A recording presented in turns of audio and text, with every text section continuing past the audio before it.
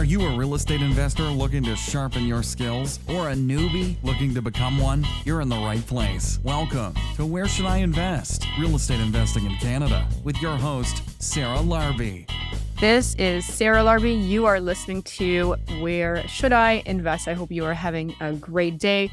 I am enjoying Mexico and then warm weather, and I hope you guys have a nice trip planned as well.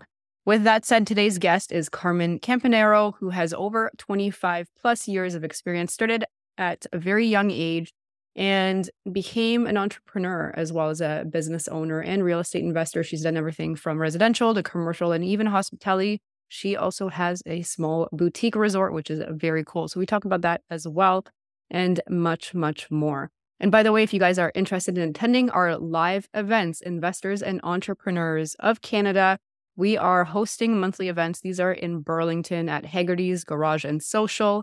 And the next one is December 14th.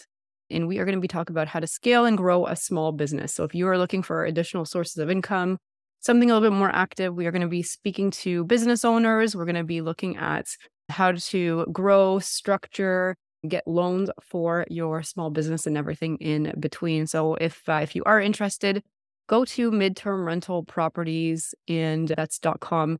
And if you go to the event section, you will find all the information on our events, and we do them all year, and then we take a little break in the summer, and those are in person. So every other month it is speed networking, and every other month it is a topic, and we do a roundtable workshop style. So I hope you guys enjoy the podcast, and if you are interested in attending, feel free to buy yourself a ticket. They are super cheap. We are, making it affordable for everybody. I think they're like $25, and you sometimes are able to bring a plus one friend as well. So, and if you have any questions, sarah@sarahlarby.com. On that note, let's bring in Carmen. Enjoy the podcast. Are you a real estate investor looking to sharpen your skills or a newbie looking to become one? You're in the right place. Welcome to Where Should I Invest? Real Estate Investing in Canada with your host, Sarah Larby.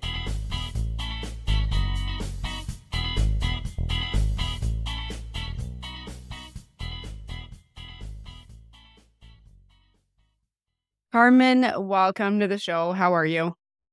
I'm great. How are you today? Good. I'm excited. The tables have shifted a little bit. So I was in your office not too long ago recording an episode for your TV show, and now you are a guest on the podcast. So I know. Have you on. It's exciting. Thank you for having me. Awesome. So, obviously you've got, a very successful real estate investor show. You have a lot of experience in real estate investing. Give us like a quick 30,000 foot view of, maybe how you got started and what your real estate strategy consists of today. Okay. Well, I started investing in real estate when I was 18. I bought my first property at 18, did really well with that.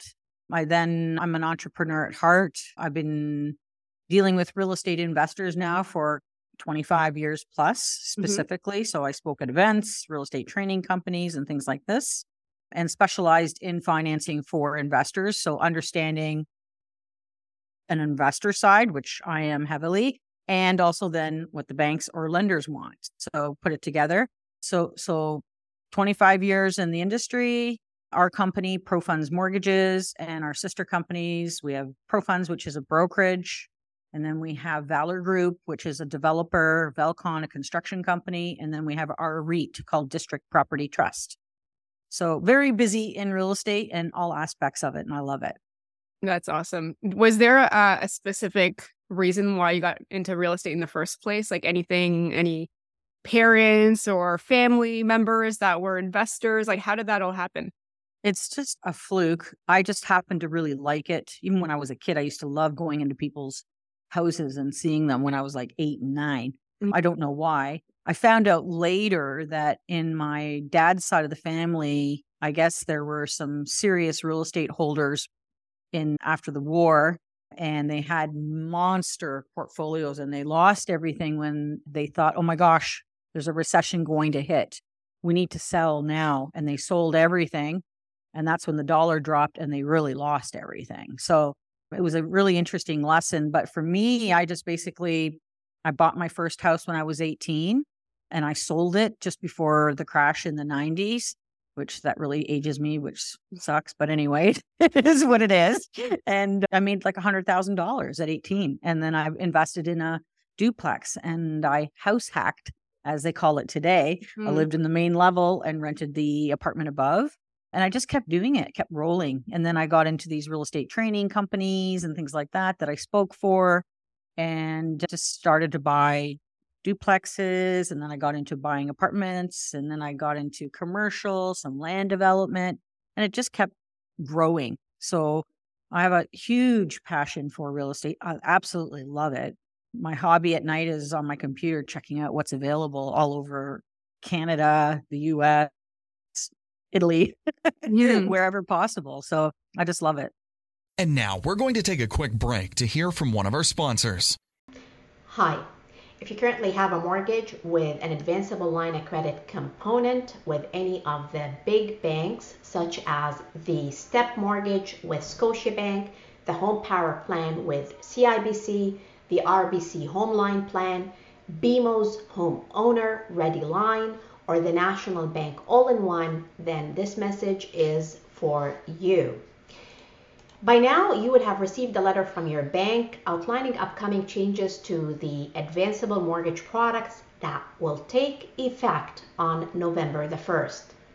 But before I get into the details of the letter and how this change impacts you, I'd like to go through a quick refresher of what an advanceable mortgage is.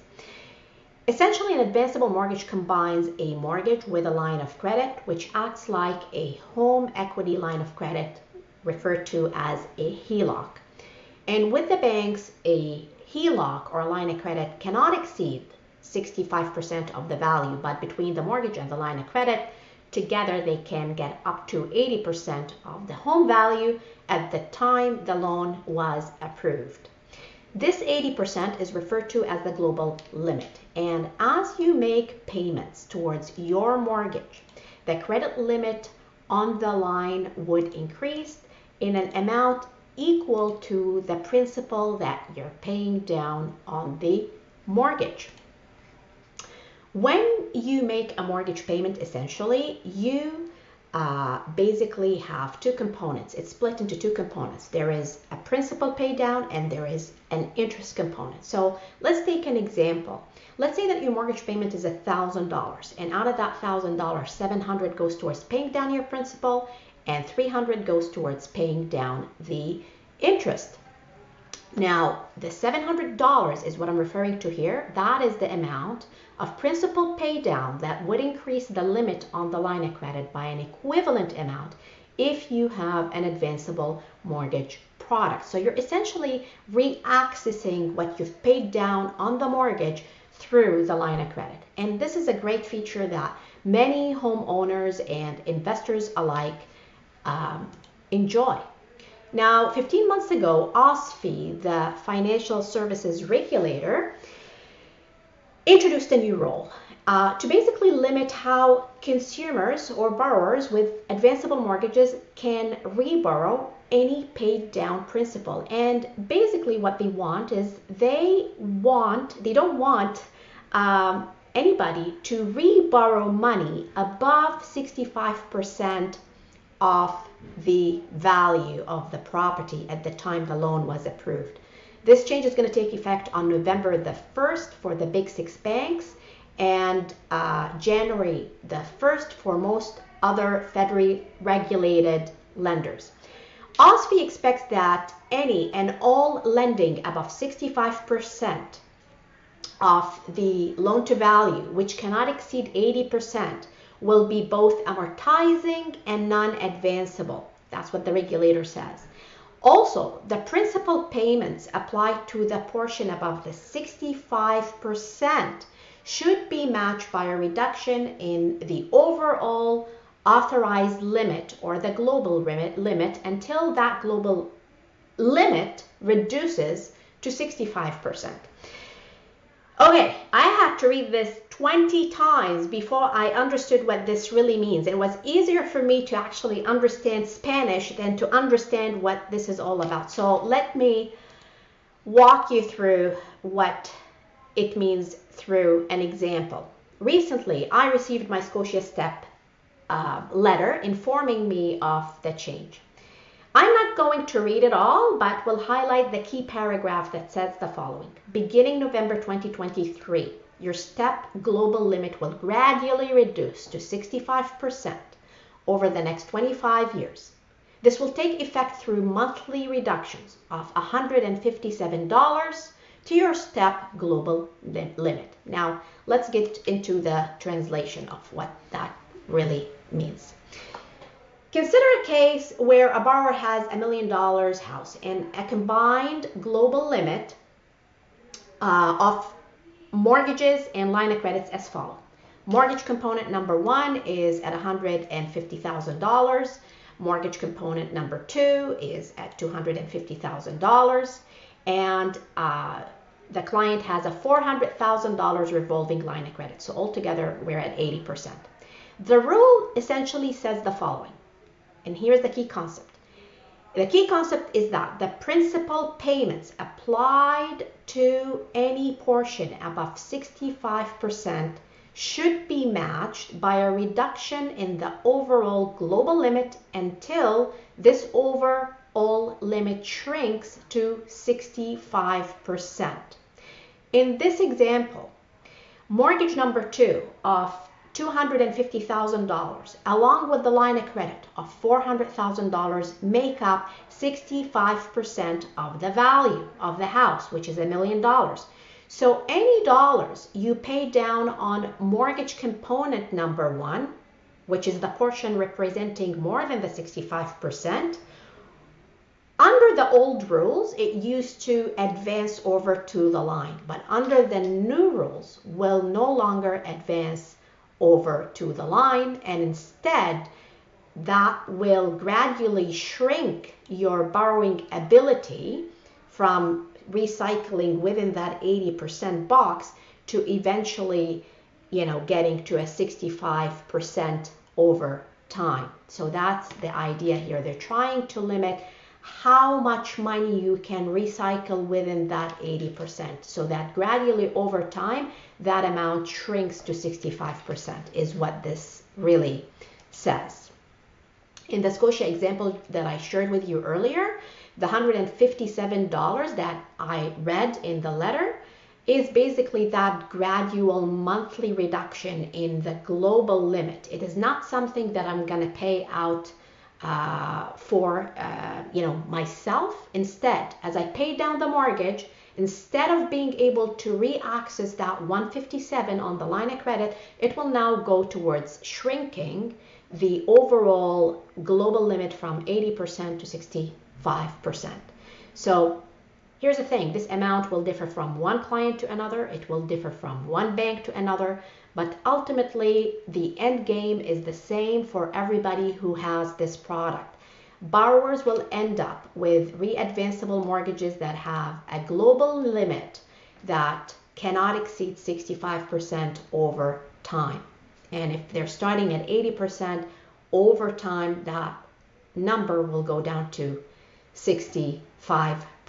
And the difference is that some lenders will get you there more, like faster than some other lenders. So if you're re-advanceable mortgage, if you got an advanceable mortgage before September 15th, 2012, that's when this B20 regulation took effect, that product will be grandfathered. You don't have to worry. So none of what I'm talking about here applies to you. But everyone who set up their product past that deadline will be impacted. So if you decide to refinance today and you qualify for an 80% with a mortgage and a HELOC, yes, you're going to start at 80%, but over time, again, this will bring you to the 65%. So this rule applies for new advanceable mortgages that are being set up as we speak.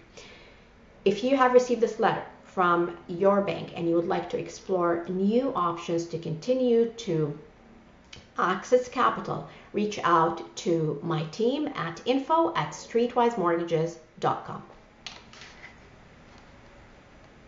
And now back to the show. Amazing.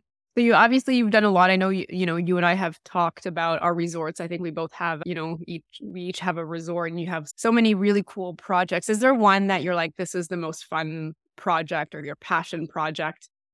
Yeah. Well, you got it with the resort thing. So yes, I purchased 85 acres on Lake Huron with a lodge and cabins and everything. We got the Airbnb kind of business, or the hospitality industry, creating the funkiest, coolest places on earth for people to stay at. That's fun. That's my fun thing. I love shopping for antiques and vintage stuff and creating magic in houses and places that other people can enjoy. That's what I love to do. And eventually one day I want to buy a castle in Europe somewhere, either France or Italy or somewhere south of France, and totally do that with a group of investors or myself. So that would be my best passion project. But we do a lot of things here that I also enjoy, which is, picking up apartment buildings and things and creating value and wealth or upside in those types of things. So the passion is that, the creative aspect, but there's also, where you make a lot of money, which is investing in real estate of all types. And specifically in this climate, right? People are, oof, it was great 5 years ago. Everyone was buying and flipping and everything else, spurs left, right, and center. And now people got a little taste of what it's like out there, and, making sure that we're pivoting through something like this type of a climate economically where we don't know what's happening. It's a very rare, odd kind of situation in our world of real estate, but finding the way and the path to being safe in this environment and still making lots of money. Yeah, I love that you said pivot. I mean, it's one of my words I use as well, because, I think as the economy changes, the market changes, really there's lots of changes around the whole landscape, rules, regulations, bylaws. I mean, there's so many changes all the time. I think it is important to adapt and pivot, and, what got you here today isn't necessarily what's going to keep you going tomorrow, right?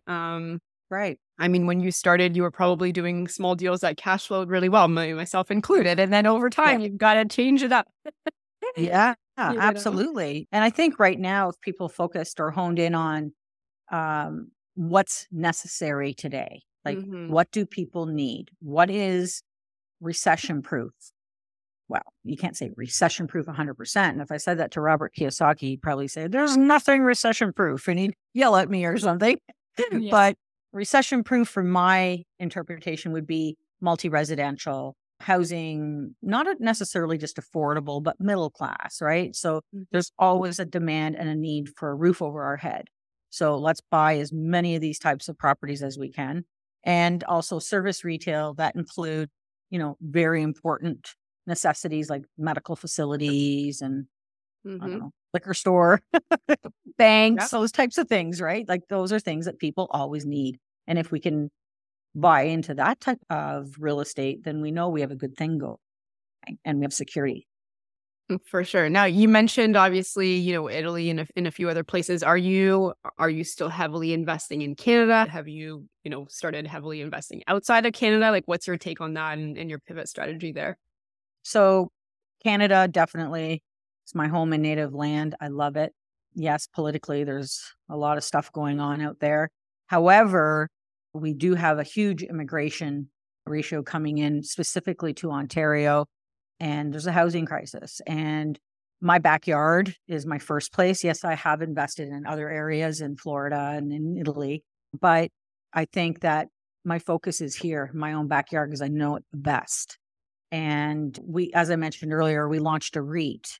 And so for us, it's helping our investors earn awesome returns and somewhere where they can feel safe, and something that's maybe a little less risky. I'm a risk taker, but not everybody is. And for people that want to invest passively and just have their money somewhere and feel comfortable, it would be something like that. So what we do is we're building out multi-residential properties. We're taking advantage of the government programs that they've initiated. Now this GST thing that Justin Trudeau just announced with housing for rental or affordability. I'd like to see what it's all about, but those types of things that really help the bottom line. So it helps our investors to get involved in the projects. And then it helps us create more and more of that product because it's more viable because of the pricing of construction and everything, right? So for us, building out multi-res, industrial, because of the way people are purchasing these days online, having warehouse facilities is, I think, important as well, or a good investment. And service retail, as I mentioned earlier, those types of things. So it would be here in Ontario, southwestern Ontario, and more actually to the west than the east. So this is where our portfolio mainly is, like London, Woodstock, Kitchener, Brantford, let's say even Kincardine and going up in that area there. But we also have stuff out in Ajax and things like that. But yeah, so my backyard is where I like to play. Yeah, no, that's awesome. And you mentioned the GST. I mean, I think it's a little too late because he's trying to get votes. And, I think everyone on this podcast knows my opinion politically about our current government. But, just recently they announced that the GST was being essentially removed, for new builds. But they forget to mention all the fees, right? So all the fees that you still have to pay, your parkland fees, your development fees, and those can still add up to quite a bit. Listen, this is, I mean, I'm with you 100%. I have toilet paper in my house with Justin Trudeau's face on it. Okay. So I don't like him. And I'm sorry, I'm not going to put politics on the front screen because everybody has their own choice of opinion. Personally, I think he's destroyed it here. And we all anticipated that when he got into the government. But, with this GST thing, like there's a project we're working on right now. We went through we're building 86 units in Kitchener with 14,000 square feet of commercial. It's adjacent to a medical plaza we have. It is being sold to the REIT, but we were able to qualify for the MLI Select. So we got about 90% financing, and that's all in on construction, 50-year amortization once it's stabilized. And then we also got like 4.5% interest on the loan, the construction loan. And at the end of the day, GST would be close to $8 million on that project. Wow. So and we did do some affordability. Okay. And we did barrier-free and environmental. So we blended all three components. So we're qualifying for this. Hopefully, there's not a what they say, oh, sorry, you don't qualify. You're going to max out to 100 points. Yeah. And so, hopefully the GST thing comes to fruition because our investors are going to be so happy because we did that as an LP model. So I'm hoping it works because if that's the case, then wow, it does open the doors in a large way because that's just one project. That's awesome. You mentioned LP model. I mean, everyone, I think many people just think JV, joint ventures originally, and then maybe shareholders, but there's other additional ways that you can structure deals. Are you able to share what you did with the LPGP model? 100%. Yeah.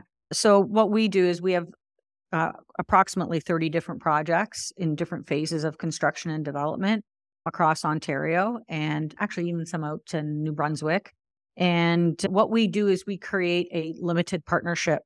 And the partnership actually, it's limited from a liability perspective for the investors. So they don't have to be the borrower or a covenant on the mortgage that we qualify for. If there's any losses or anything like that, it's just their investment, nothing else. So they're not liable for anything else. So it's a good arrangement for the investor. It's passive, typically only cash investment in a structure like that, accredited investor.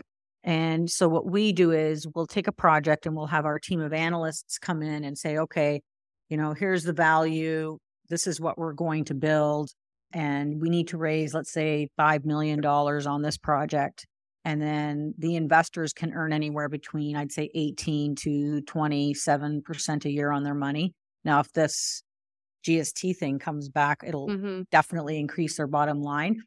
And so we are the GP. We are the one managing the project. We do everything. We send out quarterly reporting so people know where they're at. And basically, it's patient money. So you put your money in. And what's important for viewers, I guess, is to understand where in the project are you? Are you buying a cornfield? Or are you buying something that's already approved, reduces the risk? And what are you building? Are you building condos downtown Toronto, or are you building multifamily type rental product, right? So it's important to understand where the money's going in that regard for the security of the investor. They sit on it for, let's say, typically in our projects, they're 2.5 to, let's say, 5 years max. This one here is a 3.5 year deal. And they make about this one here was about 22% a year on their money. Mhm. And when we sell it off to District REIT, which is our REIT, then that's when they get paid out. And then we move on to a next project. And that LP is complete and closed. And that's how they work. So we have one adjacent to this one I was just telling you about for 260 units in Kitchener. And it's right at the corner of Victoria and Westmount. So that's another exciting opportunity for rental product. And now we're going to take a quick break to hear from one of our sponsors. Experience Inspire Beach Resort. It is the resort that we have been building and it is ready. So if you are looking to host events, team building opportunities, retreats of your own, and just even potentially hang out with your friends or family or colleagues, you can rent out a cabin, you can rent out the entire resort. Inspire Beach Resort, it is an adults only. It is Canada's only themed resort specifically for adults, and the themes are really nice. They're really upscale. Like you have like the beach theme, you've got a rustic lodge theme and a vintage Hollywood, and we are adding more every year. But there is an awesome space. It is on the water to host your retreats, your events, your business meetings, planning meetings, all of that good stuff. So check that out, inspirebeachresorts.com. Now back to the show.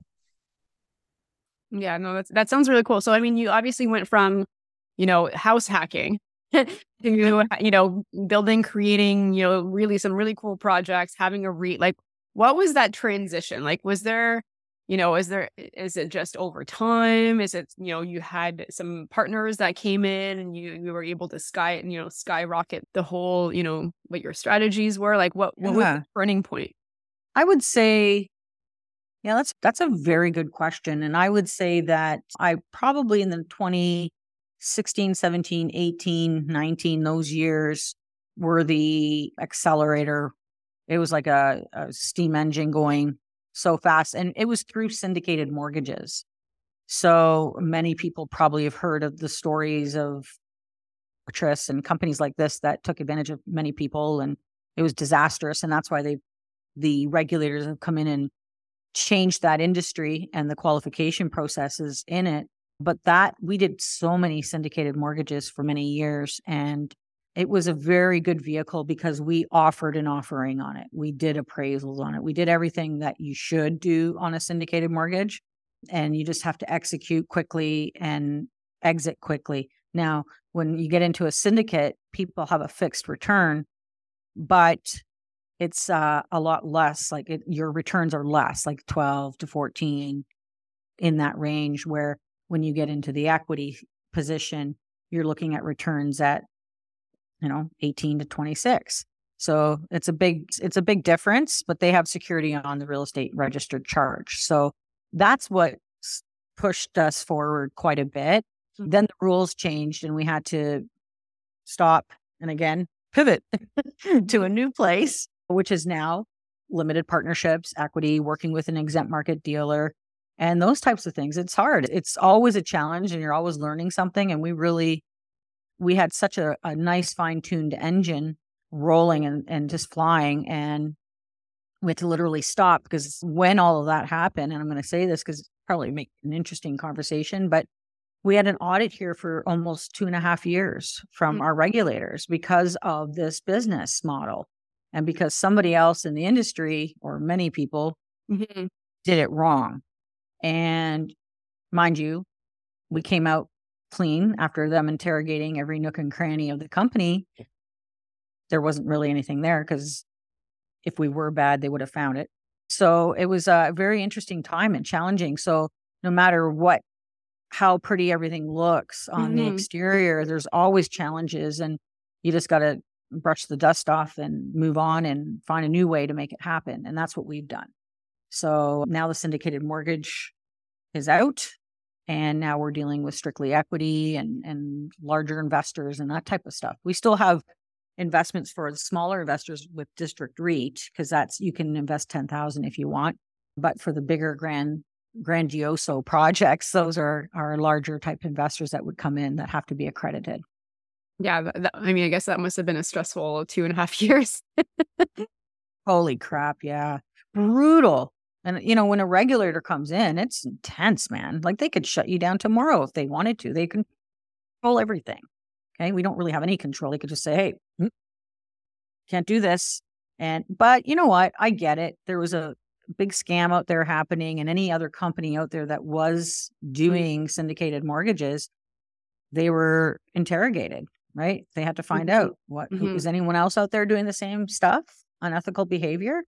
And so, they dug and they didn't find. So it was closed off and everything's fine. But yeah, it was pretty stressful, I would say. But even the lenders out there in our business, like people don't realize that so many people syndicate money, even larger mix and, A and B type lenders, meaning, you've got a equitable trust and then you've got home trust and then you've got, B type lenders out there. They put their monies together to fund big projects.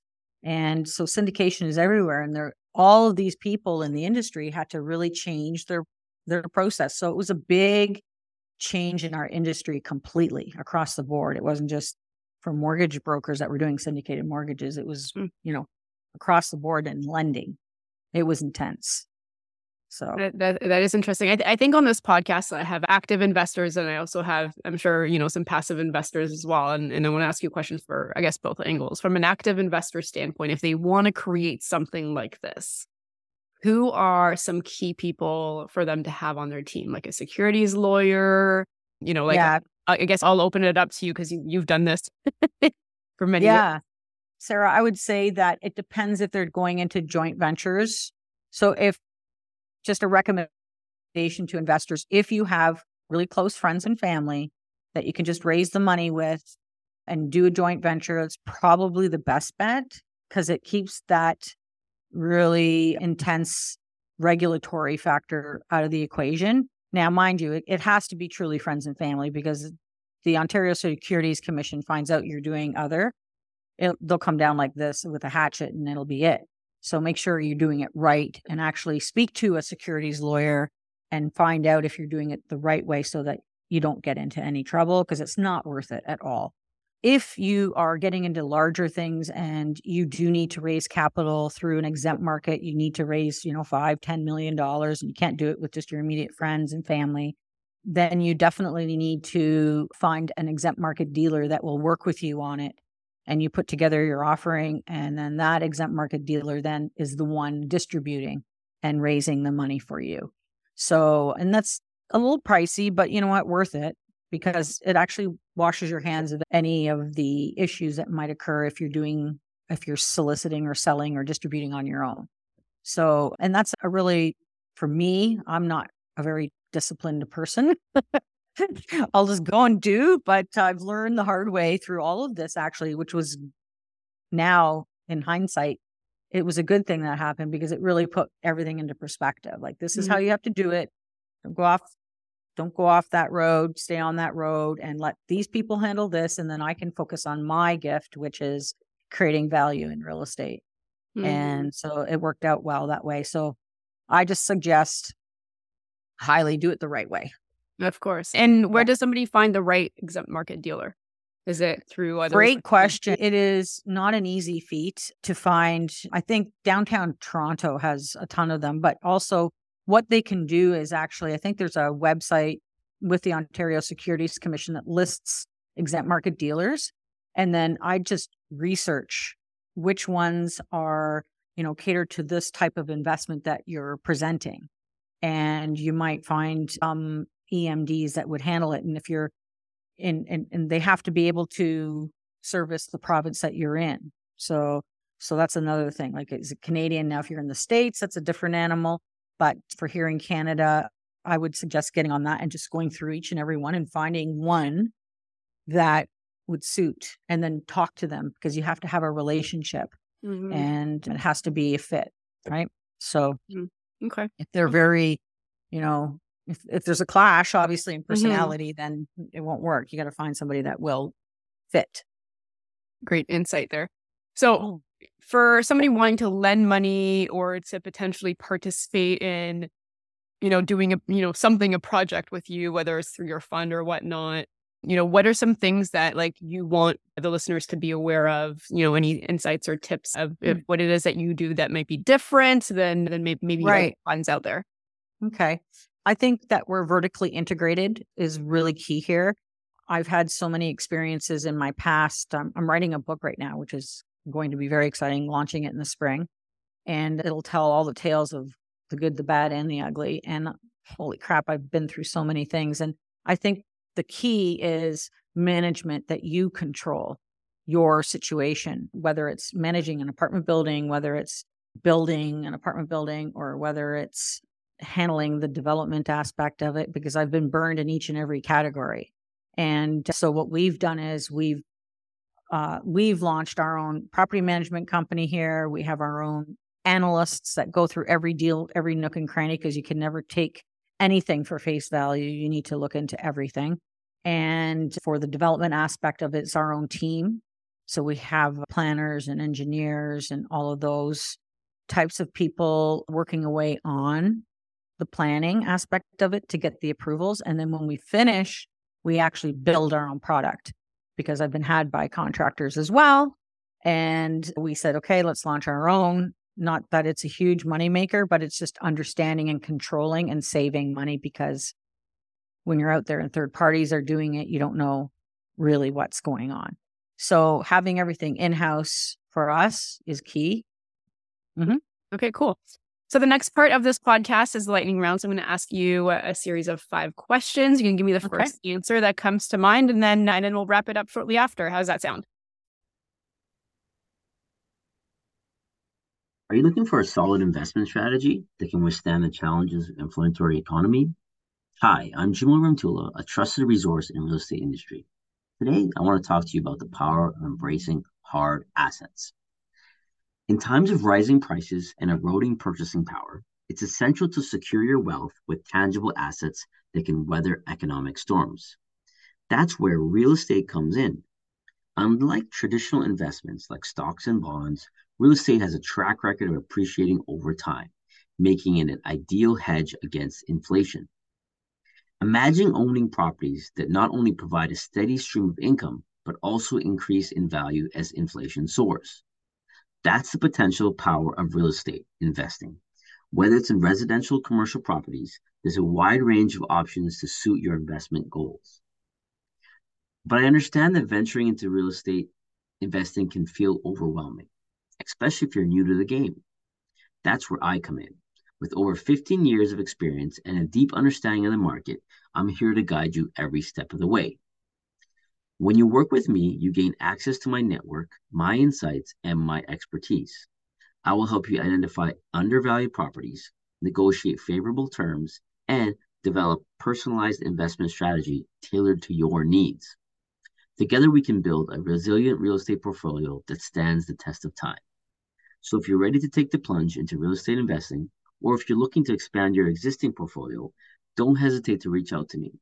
Follow me on social media at JAMILRAHEMTULA, or give me a call at 289-401-1566.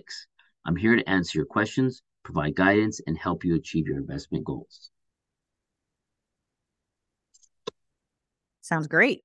Okay, so here's question number 1. Everybody gets them. Same ones. And again, if you don't know or don't have one, you can pass. But do you have a favorite real estate investing book? Oh, yeah. Rich Dad, Poor Dad. He was just on your show too, wasn't he? Yeah. We're working on doing some things together. Good. But honest to goodness, was the first book I really read. I went to a conference in New York City with Donald Trump, and Kiyosaki was there. And that's when I got his book and I read it. And it really changed the way I thought about things. And so that's the one that kicked me in the butt and got me moving. Okay, awesome. Number 2, not necessarily real estate investing, but do you have a favorite podcast that you listen to, or maybe an educational show that you like? You know what? Honestly, on my spare time, I go home and I just chill out. So I really don't watch podcasts Mhm. or even TV or anything like that. If I have spare time, you know what I'm doing? I'm on my computer looking on realtor.ca or properties in Europe or in the States, but I really don't follow because that's terrible, isn't it? Yeah. I should say my own. I don't even watch my own show, for goodness sakes. I haven't seen one of them because That's I'm afraid to see what I look like. But anyway, oh, you look great. You look great. Number three, what do you do for fun when it's not real estate related or work related? okay. Antiquing. I love antiquing and I love painting. So I like to paint, artsy, kind of crafty kind of person, and cooking. I love cooking. And you have a new grandson too. Yes, I do. He's 2 already, and he's the Mhm. cutest little nugget. So yeah, I love cooking, baking, painting, art, antiquing, Good. decorating, designing, that kind of thing. Awesome. Number four, if you lost everything tomorrow, all your assets, your money, your real estate, how would you start again? That's a great question. I think I would probably do consulting to get back up and running. So I would be doing mentorship type things because I know so much about the business and also consulting on financing and things like that. And then as soon as I had some extra cash flow kicking around, I would definitely be investing in something. And I would be looking for deals and joint venturing and things like that and getting back up and going as soon as possible. Okay. All right. And last final question. If somebody has $50,000, that used to be a lot of money back in 2017 when I first started, but I'm going to still use the same number. It'll be a bigger challenge. What do you recommend that people do with that $50,000 if that's how they want to get started and that's what they have? It depends on what they want to do. Are they working full time? Are they really busy? Do they have a whole bunch of kids and they don't have the time of day to breathe?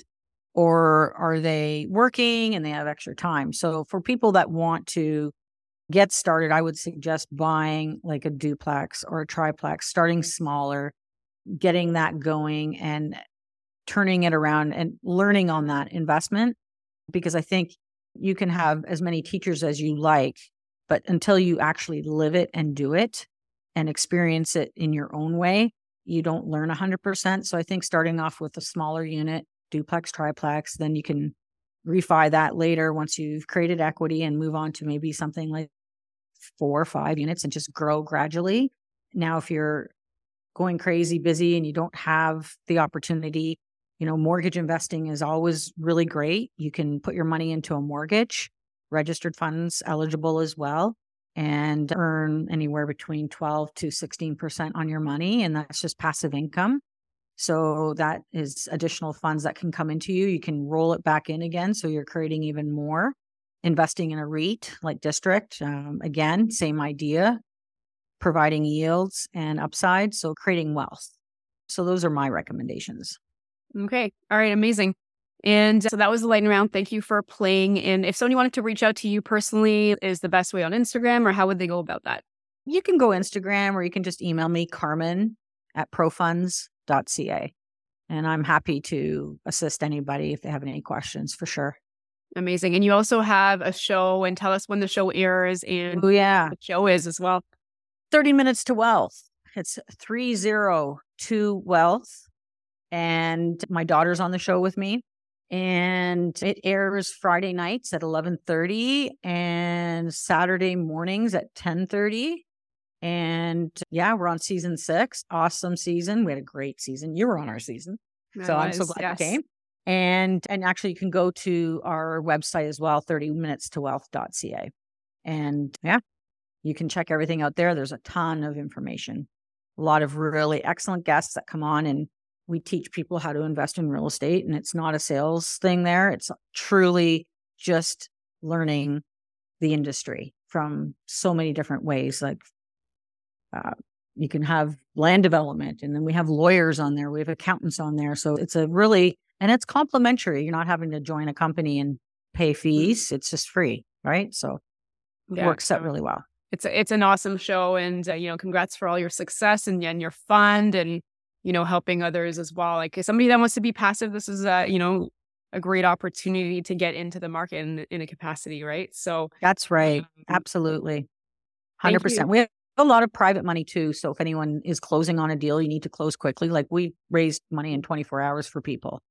I had a Okay, awesome. client that was closing on a couple of apartment buildings, 48 units. Mhm. And at the last minute, one of their JV partners couldn't come in with the money. And we came up with 400,000 for them in like 48 hours. So, and let them close the deal. Then we also have private money to buy these deals with. So if you need money to get in, you get private money, you rehabilitate the property, and then you go in and get your CMHC financing or regular conventional. So private money is the answer for a lot. I use it Yeah. all the time. Yeah. I never buy anything with bank money to start.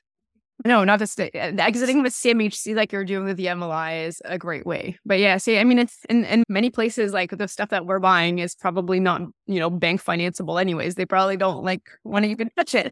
You're right. You're right. Like, for example, the lodge resort place I bought, Mhm. bank wouldn't have touched that. No. And the reason why I got it at such a deal is because I went in firm and closing quickly, and I knew private money. The answer, I probably saved myself $1.5 million just doing it that way. So people worry about the expense of private money, but not realizing the opportunity it presents, right? Of Yes. negotiations. So yeah. Absolutely. And the more that you do, the bigger the deals are, the more outside the box they are, the more this will come into play, that you're going to want to have access to it or know somebody that can give you access to it. And Yeah, 'cause I absolutely. do agree with you. It's more expensive, but sometimes it's the way to go. And then People should not worry about the cost of that private money. It's a business decision, and you need to think about it in a different way. Not, oh my gosh, it's too expensive, but think about it as this is a tool that you can use to negotiate and create, even if it just covers the cost of the private money. Mhm. Who cares? Mhm. You get the deal, you have the money that you need to close the deal, and maybe you get a better deal because you're closing quickly. And so many people that I've worked with over the years, which was probably their hindrance to getting ahead in anything, is they were too afraid to, pull the trigger on, let's do this deal and get private money, right? Right. So anyway, that's just my theory. No, absolutely. So some great insights. Carmen, thank you so much for being on the show. It was a pleasure having you on, and congrats on your success, your TV show, everything. And just you're passionate about this week. I can tell you love this stuff, right? And it's, yeah, it is nice to see. So and you too. Very good for you. You're, oh my gosh, you're so young and driven, and wow. And your success, amazing.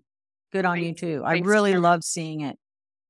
Yeah, it's amazing. Well, thanks for being on the show. Nice having you on. Thank you. Thanks so much for listening to Where Should I Invest with your host, Sarah Larby. Make sure to listen in next time. We'll catch you on the next episode of Where Should I Invest?